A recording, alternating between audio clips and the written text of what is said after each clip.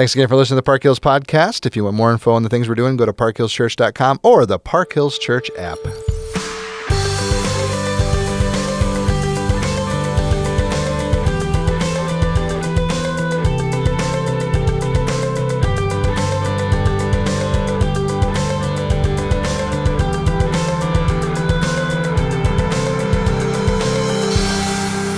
Well, welcome to the team, Jonathan Pierson. Thank you. Lovely to have you here. And your first podcast episode as well. It is. Is this, ever. I was going to ask, is it your first podcast Ever. episode? Yep. Ever. Man, you're going to become a junkie soon. You're going to be hooked on being on podcasts. I don't know if that's true. All right, so let's just spend a little time here. Who are you? Philosophically, existentially, I don't care which way you go here, but what do we need to know about you? Jonathan Pierson, the new campus pastor at Winnebago. Yeah, that's a loaded question there. So much to say in so little time. Right? Well, my name's Jonathan Pierson. I've been in ministry, full-time ministry for the last 15 years, primarily serving in Hispanic contexts, from Venezuela to Des Plaines to Palatine to Franklin Park. I love teaching and preaching the Word of God. I'm married to my wife, Edimar. In December, it'll be 15 years. And we have 2 kids, my daughter, Joy, who's 6, and my son, Luke, who's 2. Yeah. That's great. That's perfect. So I think the big thing I want to hear from you, and we've talked a little bit about this, but what most excites you about the opportunity here? Or you could even go with the direction of why Park Hills Winnebago? And, you know, if your answer is no, we can just go back and just delete it and start all over. So you can't mess this up. Just run along. Do your thing. Well, the opportunity to come here was passed along to me as something to consider. And full disclosure, my initial reaction was no. Yeah. And some of that was because I loved the places that I was serving in. And some of that also was just conceptions that come to mind when you think about what specific roles are and what they mean. Sure. And not having either the best experience in the past interviewing with those kind of positions or just hearing things from other pastors about those kind of things. But as I looked at it and heard about it and thought about it, like I said, my initial reaction was no, but then the more I thought about it, I said, well, this is dumb. I should at least reach out, see what it is, have a conversation, and then know for sure that I can say no to it. And then our first conversation just totally disarmed whatever it was that I thought it was going to be. And I thought, okay, I like this guy. I liked our conversation. And I felt that it was worth having more conversations. So as that went on, my wife and I became more and more clear that maybe the Lord was doing something here. And what really excited me about the position, several things. One is like I said earlier, I really love teaching and preaching the Word of God, and knowing that I would have an opportunity to continue to do that was something that really excited me. But also just the vision of where the church as a whole is going, the vision of the Winnebago campus. In some ways, I felt like I was ready to take some further steps in ministry to grow in other areas that I hadn't been able to before. Something that really stuck out from those conversations that I liked was an opportunity for gospel witness in an area where, in an area that desperately needs more of that. Yeah. And being able to be a part of a staff and a team getting to know you and Rich and some of the others on staff really excited me and made me feel like this is a healthy environment and a good place to grow and go deeper. Yeah. And listener, no, I did not slip him a $20 bill for any of those things to be said. That was actually the first time I've heard some of those things, which was really kind of cool. So I agree. Here, some of the things that interested us in you was we did hear some of your preaching. We thought that totally fits in line with where we're at. And then you're going to learn this as time goes on, but Winnebago is a very unique locale as far as Hispanic population and everything else. And we're kind of going, all right, God, if this is you, are you going to do something else down the road here that we can't even plot and plan? So you guys were an answer to prayer for us and for that campus, but then also just, a curiosity for us about all right, God, what are you going to do next? Is there something else in store? So I think that's pretty cool to hear that. Well, and so with that said, you said your wife's name is Edamar. You have 2 kids. You said you've served in Hispanic cultures from Venezuela, or Hispanic contexts from Venezuela all the way to the Chicagoland. So where did that come from? Share a little bit of your testimony. What did God do in your life? How did pastoral ministry become a thing? And then where did the missions field come into all this? Yeah, so I grew up in a Christian home. My dad has been a pastor for almost my entire life, for 40 years. And so grew up as a PK and, had people in the church as a kid ask me, you going to be a pastor like your dad? My immediate answer was always no. And it wasn't until really high school, I had a really good youth pastor who played a very formative role in my discipleship and kind of spiritual growth. Saw things in me that I didn't see, mm-hmm. And really encouraged me in areas that I just wasn't even thinking about. So after I graduated from high school, he asked me to kind of join the volunteer team as a youth leader, and he started to give me opportunities to teach the students, and so there was. I mean, it's a long story. There's seeds that have been sown for a long time coming, but where things really shifted into thinking about ministry as a calling in my life was taking a short-term missions trip to Venezuela in 2001. Mm-hmm. So that was with my home church, with the youth group, and I was going to be going as a volunteer leader. I had opportunities when I was in the youth group as a student to go on these short-term trips, which I had zero desire for at the time. And when that one came up to go to Venezuela, I felt like I wanted to go. I felt like maybe I had missed out on an opportunity that I should have taken advantage of earlier in my life, and just prayed and asked God, if it's your will for me to go, then make it clear to me. And so there was one day that I was driving around with my youth pastor, and we were talking about the trip, and he's just like, I really want you to go. So I felt like that was God's confirmation for me to go. We went for 2 weeks doing construction in a VBS, and by the end of those 2 weeks, I didn't know that my life was radically changing at that point. I just remember at the end of those 2 weeks praying and saying to God, if I could ever do something like this again, I would do it. Mm-hmm. And little did I know, 5 months later, I would be back in Venezuela again. So there was other people on that trip. That initial trip was 52 people, a huge group. Yeah, that's huge. And there was another youth leader who had a similar type experience of never having done something like that before, and feeling like God was doing something in his life. And he was kind of a mentor, discipler to me as well. And so he organized smaller teams to go back and do follow-up in the area that we were. So he invited me to go back. I went back, and really by the end of that trip, I felt like my life was changing. Mm-hmm. And then, I ended up going 2 times a year from 2001 to 2007. So I'd gone on 15 short-term trips before I ended up moving there.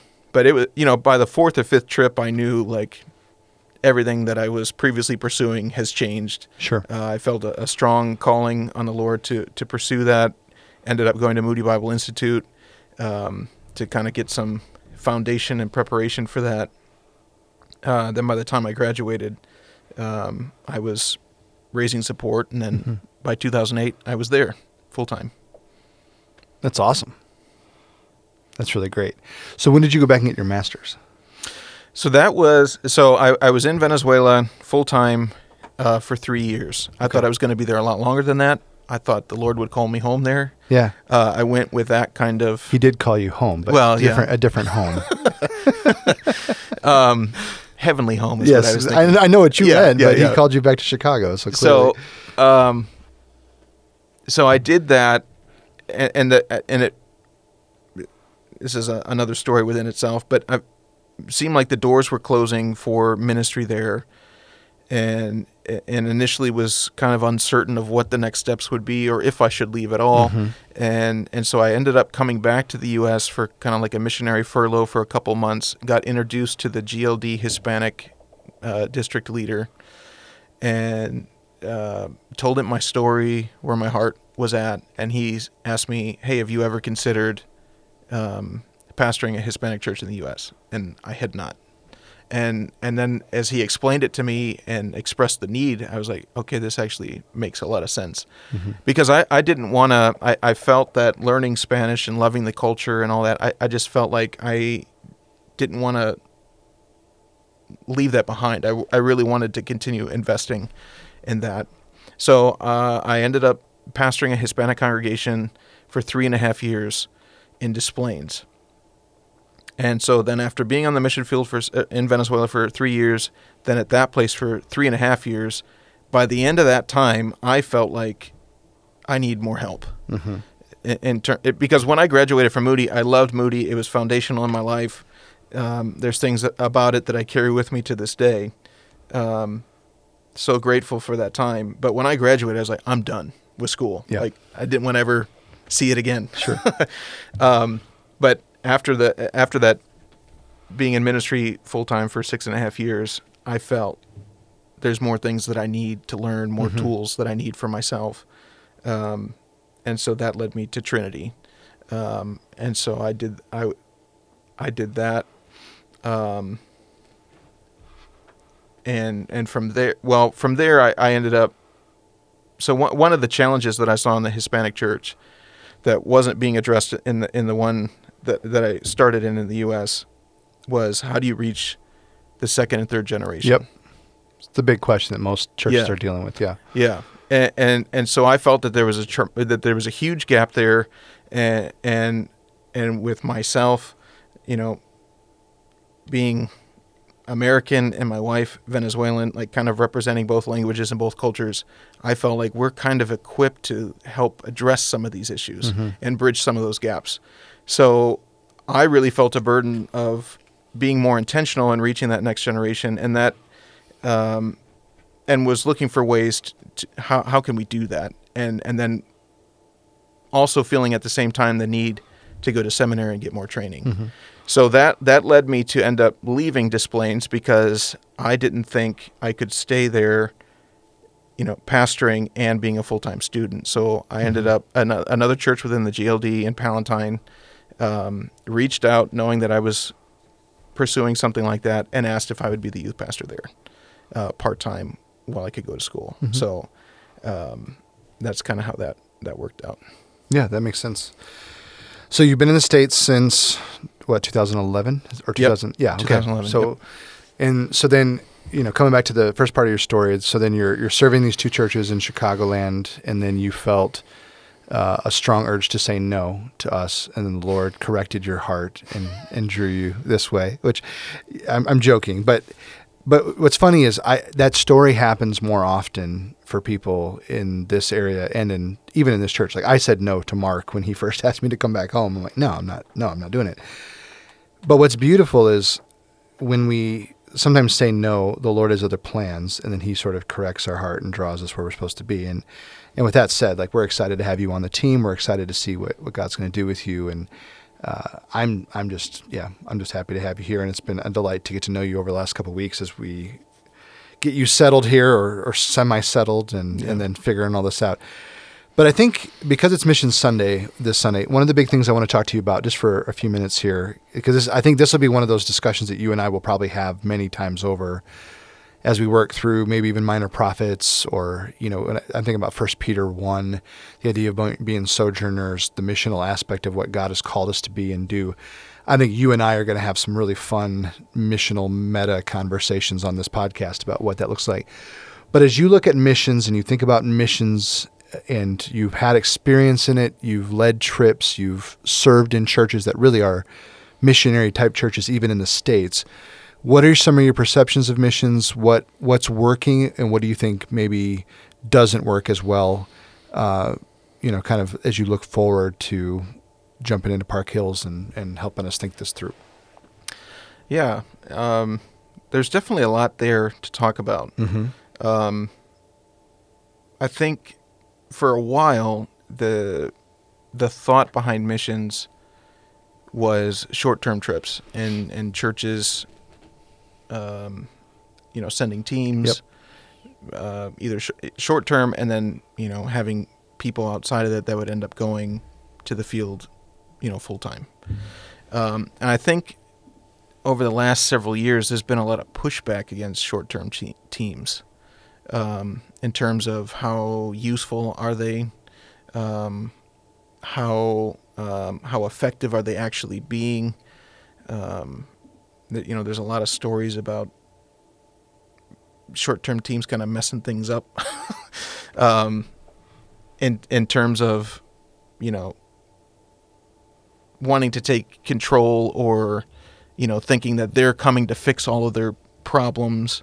And I think those are things that there is some validity to that stuff. I look back on the short-term trips that I took, especially the ones in the beginning where I didn't really know, I wasn't the one leading those trips. I didn't speak Spanish at the time. And so there was a lot behind the scenes that I didn't know. And I look back on some of that stuff now that I've kind of been able to piece together some of that stuff and have more of those conversations like, oh, I think we could have done things better, mm-hmm. and wish that we would have. However, I still am a big proponent of short-term trips, mm-hmm. because that was something that radically changed my life. And that's not going to be the case for everybody. But to me, I see the shift being more towards kind of supporting like national pastors and leaders, so that they're able to do the work in most times a lot more effective way. Sure. Because they know the language, they know the culture.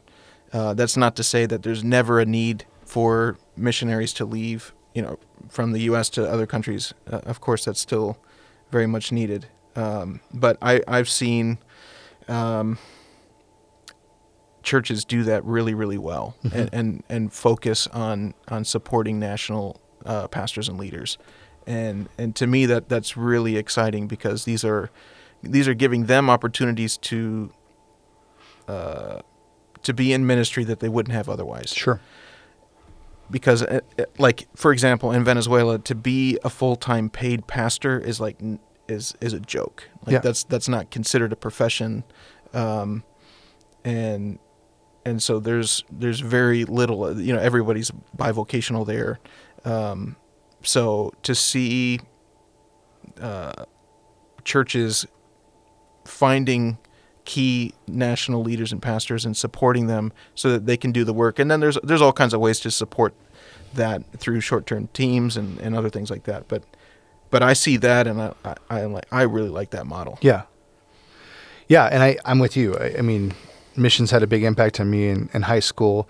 And to your point, I agree with you. It's not going to have the same impact on everybody, but not everybody's called to missions. Right. And I know you know that, but like there's this element that whenever that gets thrown in my face by people, like, oh, it's just a waste of time and money.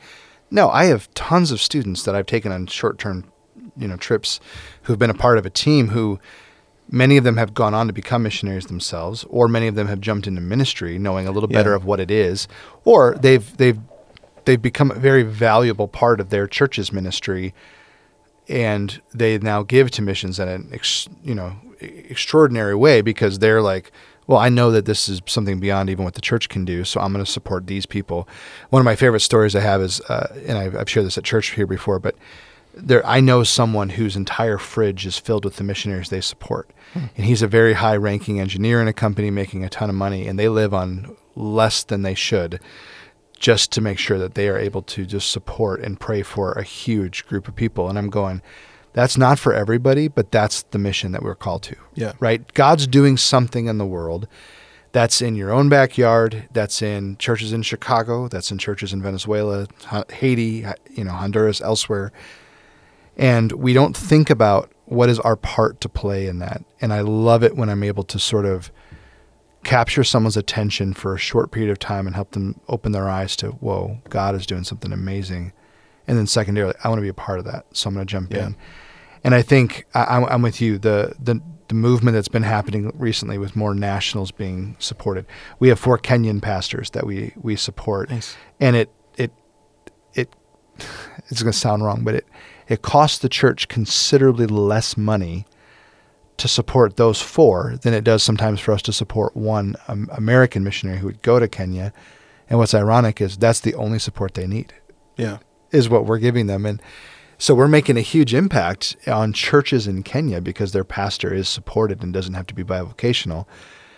And I'm going, what a great idea. What a great model. And I think as God keeps doing things in the South and in the West and the East and the Far East, and I'm going, this is beautiful. It's really neat to see God doing this. So all that to say, Mission Sunday is in the wraps for this week and this month and this year, and we are excited about what God's doing for missions here at Park Hills. And I think when I think about just what God's doing, I'm so excited to see what He's going to do next, and I'm excited even more so for the conversations you and I are going to have about sort of setting up what the course of missions in Park Hills is going to look like. Yep, for sure.